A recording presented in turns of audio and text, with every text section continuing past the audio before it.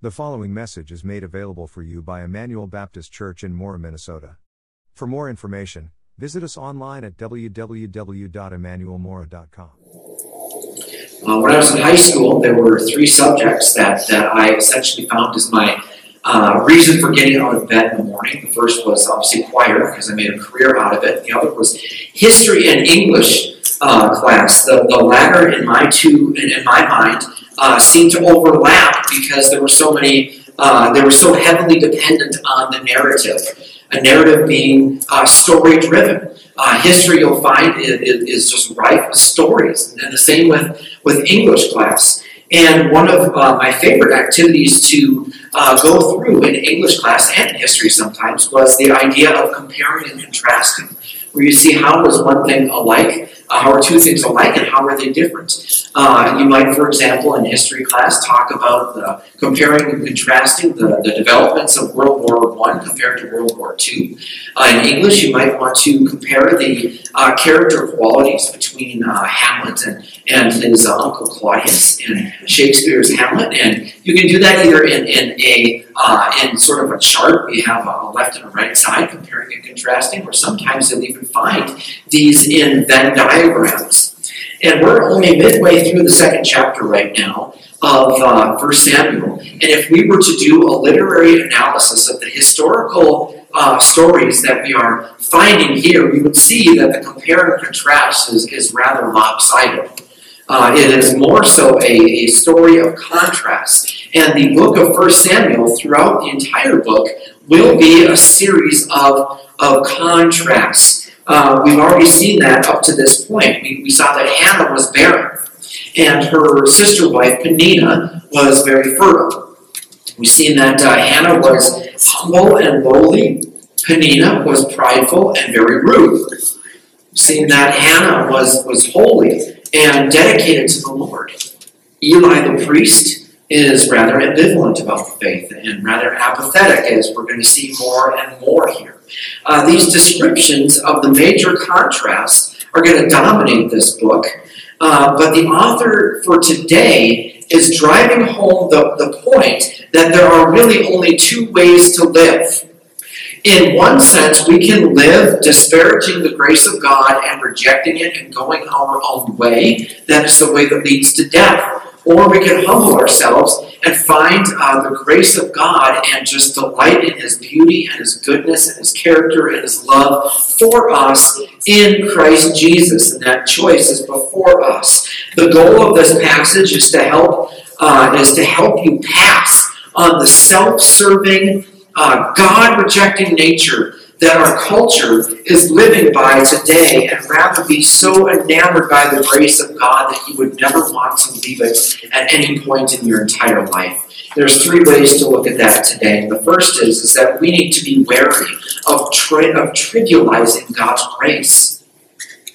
We need to be wary of trivializing God's grace. Verse 11 kicks things off by bringing us back to the scene that we left off on last week.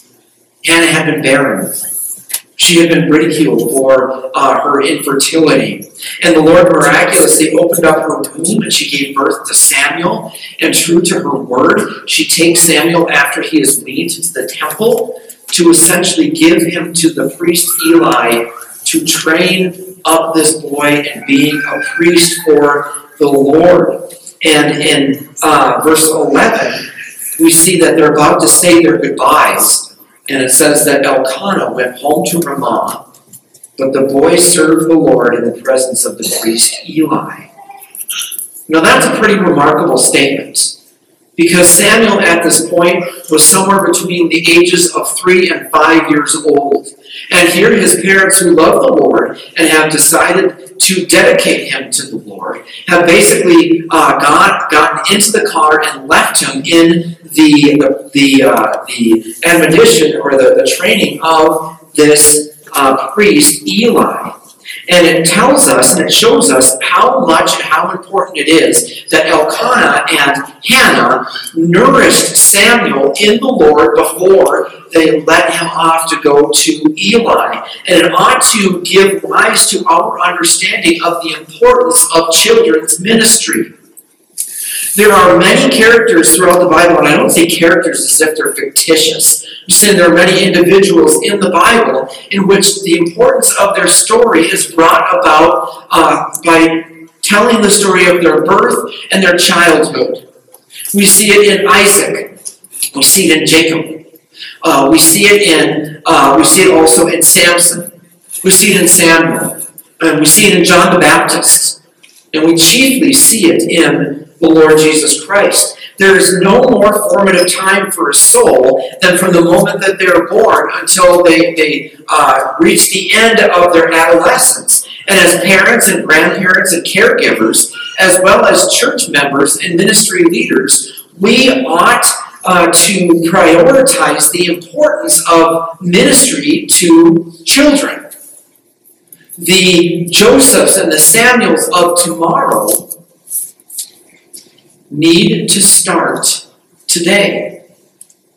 The other remarkable thing here is that the text says that he served the Lord in the presence of Eli. And from what we know about Eli's story, this is a miracle within itself. Eli was not in the running for the Father of the Year award, nor is he in the running for being on the plaque for one of the best high priests that they have ever had.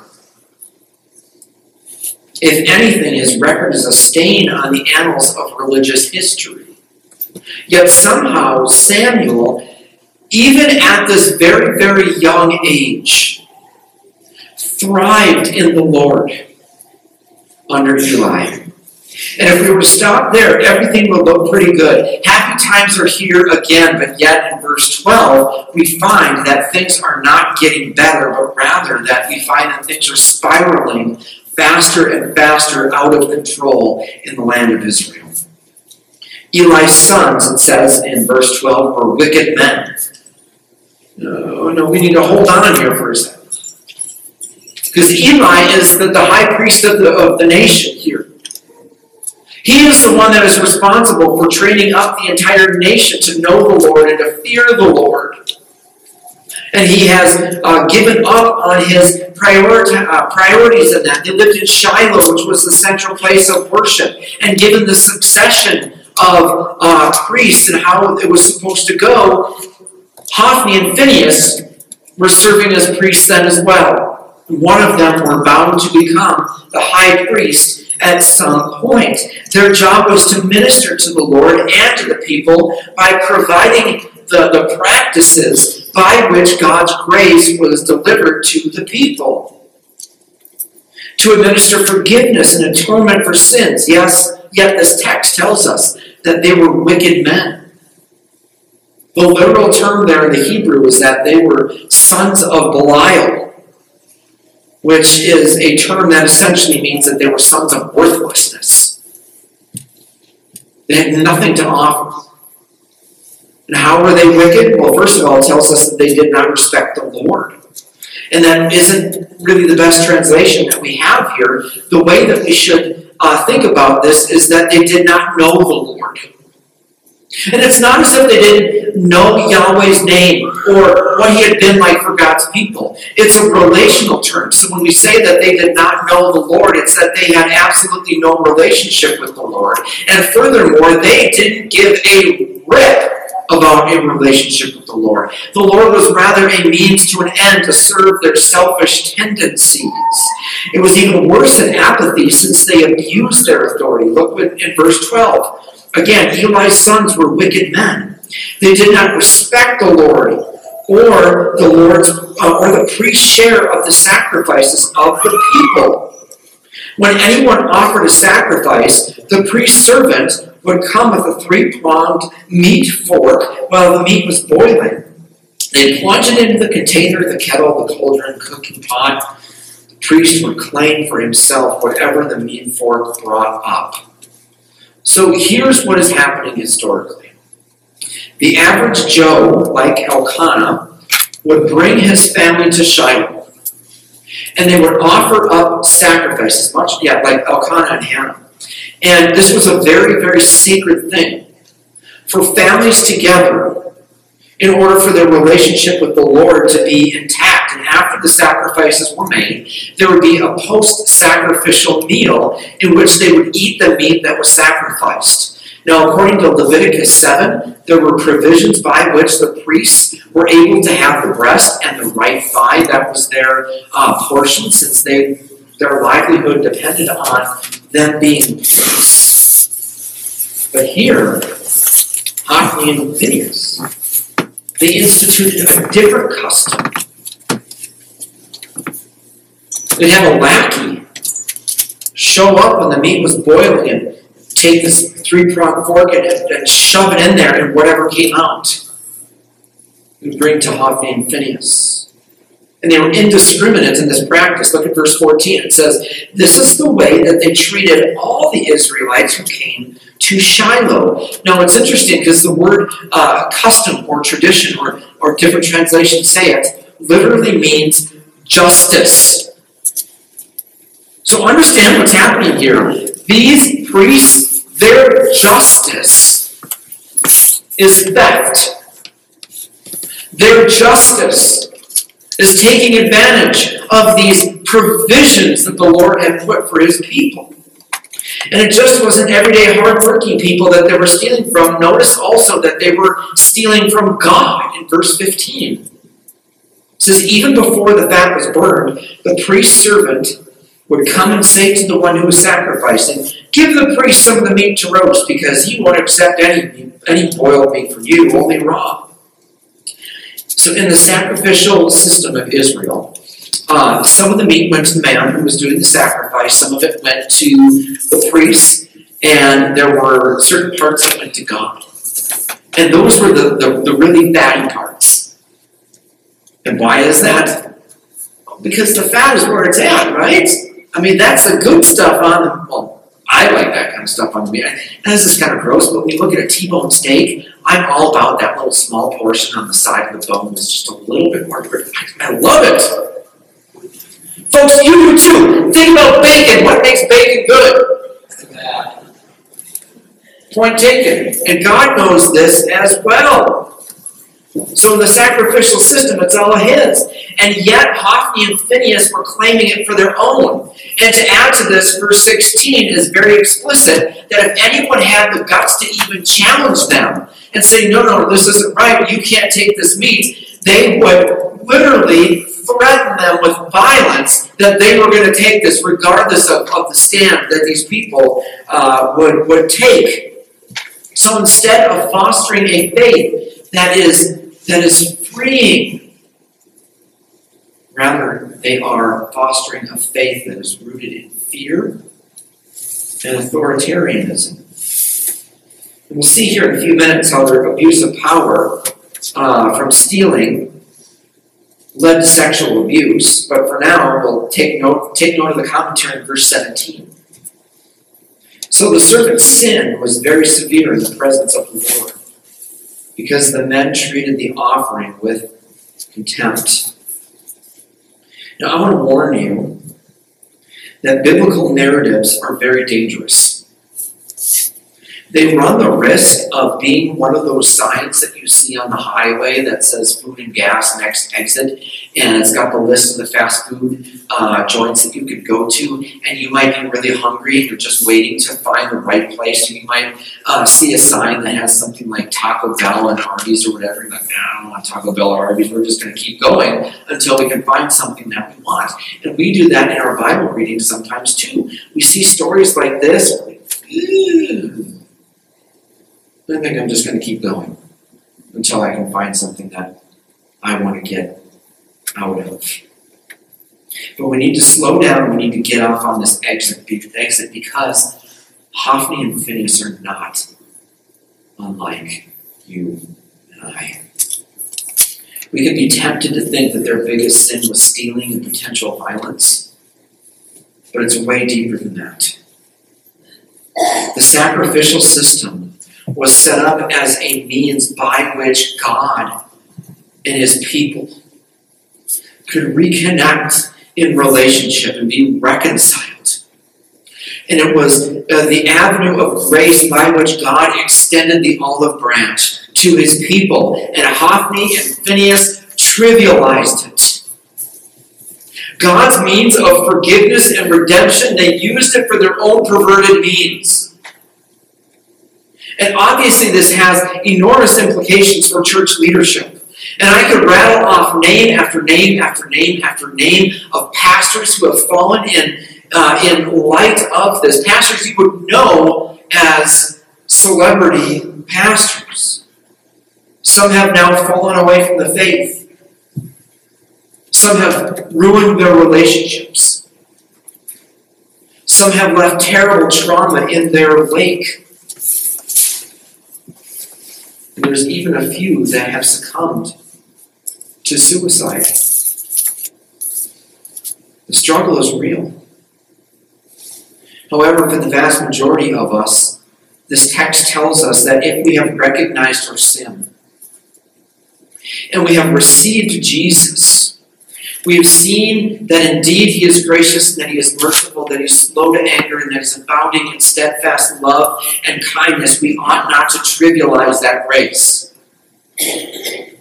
We ought not to just put it to the side. And we can do that when we neglect the seriousness of our sin. It's one thing to unknowingly sin. It's another thing to say, I know this is wrong, but I'm going to engage in it because I know that God is forgiving and He's loving and He's going to forgive me for doing it. That is taking advantage of God's grace.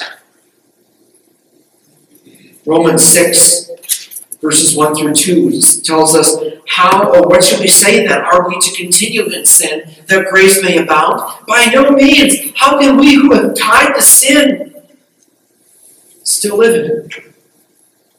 Hebrews chapter 10, verses 26 through 31 says, For if we deliberately go on sinning after receiving the knowledge of the truth, there no longer remains a sacrifice for sin, but a terrifying expectation of judgment and the fury of a fire about to consume the adversaries.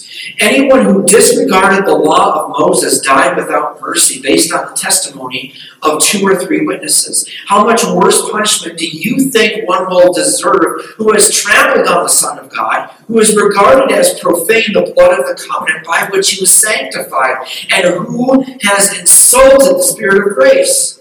For we know the one who has said, Vengeance is mine, vengeance belongs to me, I will repay, and again the Lord will judge His people. It is a terrifying thing to fall into the hands of the living God. So what are we to do? We return to the grace of God. 1 John chapter 2 tells us this, that I'm writing to you one of His purposes, so that you may not sin. But if anyone does sin, we have an advocate with the Father, Jesus Christ, the righteous one. He Himself is the atoning sacrifice for our sins.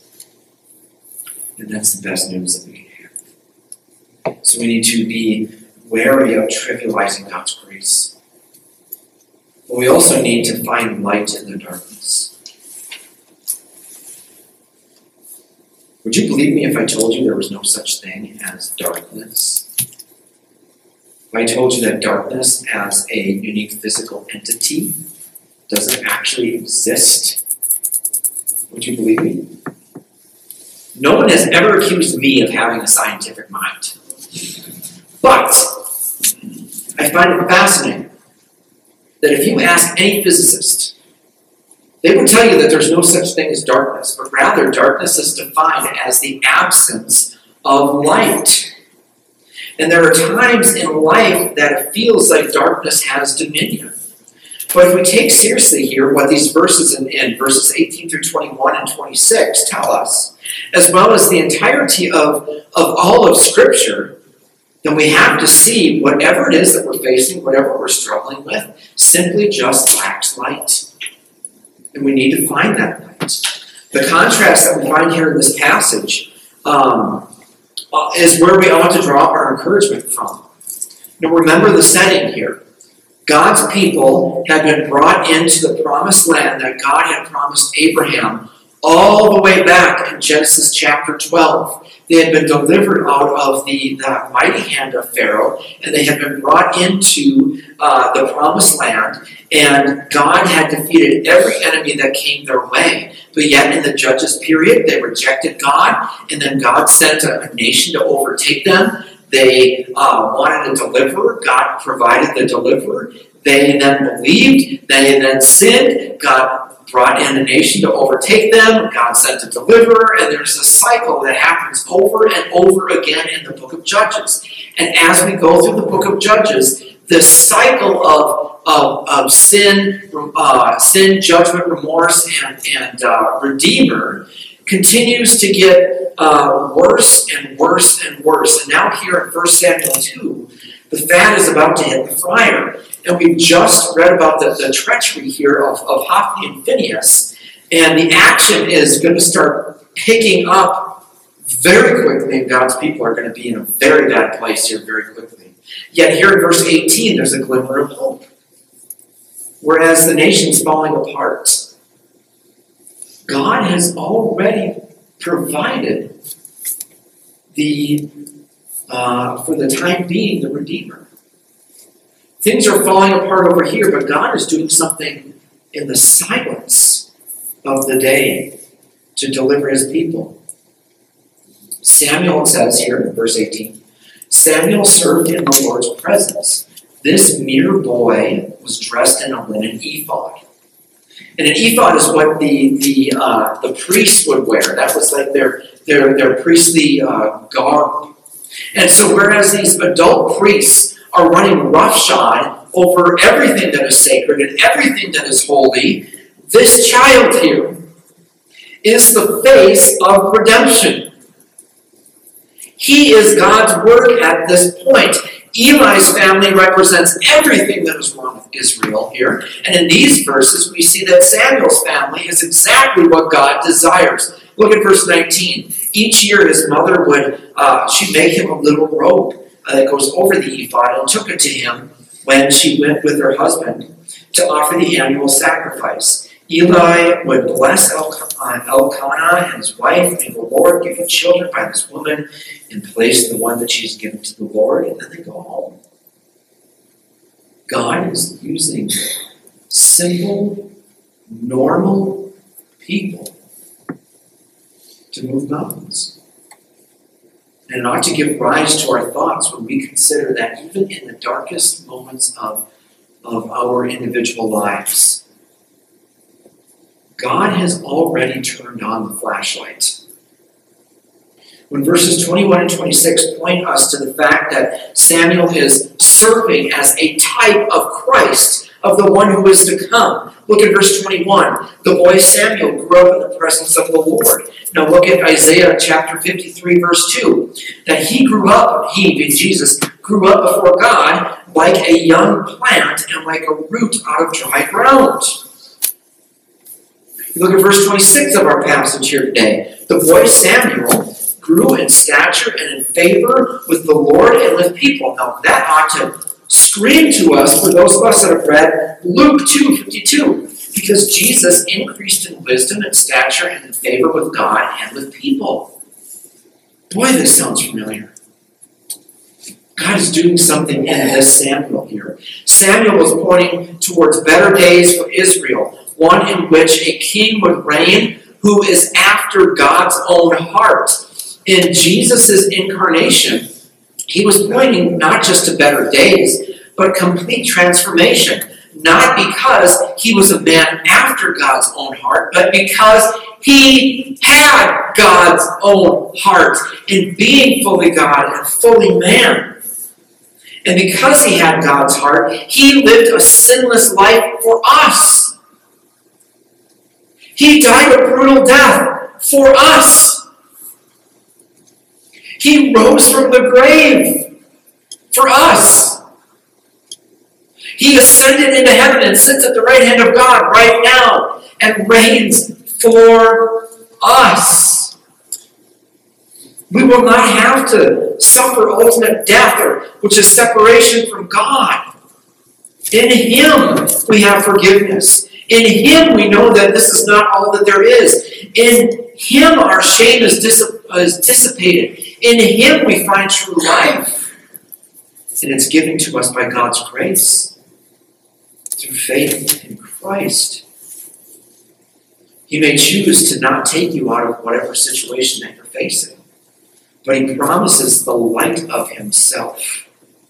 And with him, you can walk through the darkest places. And so we need to find the light in Jesus. And third and finally, we need to hear, repent, and trust now.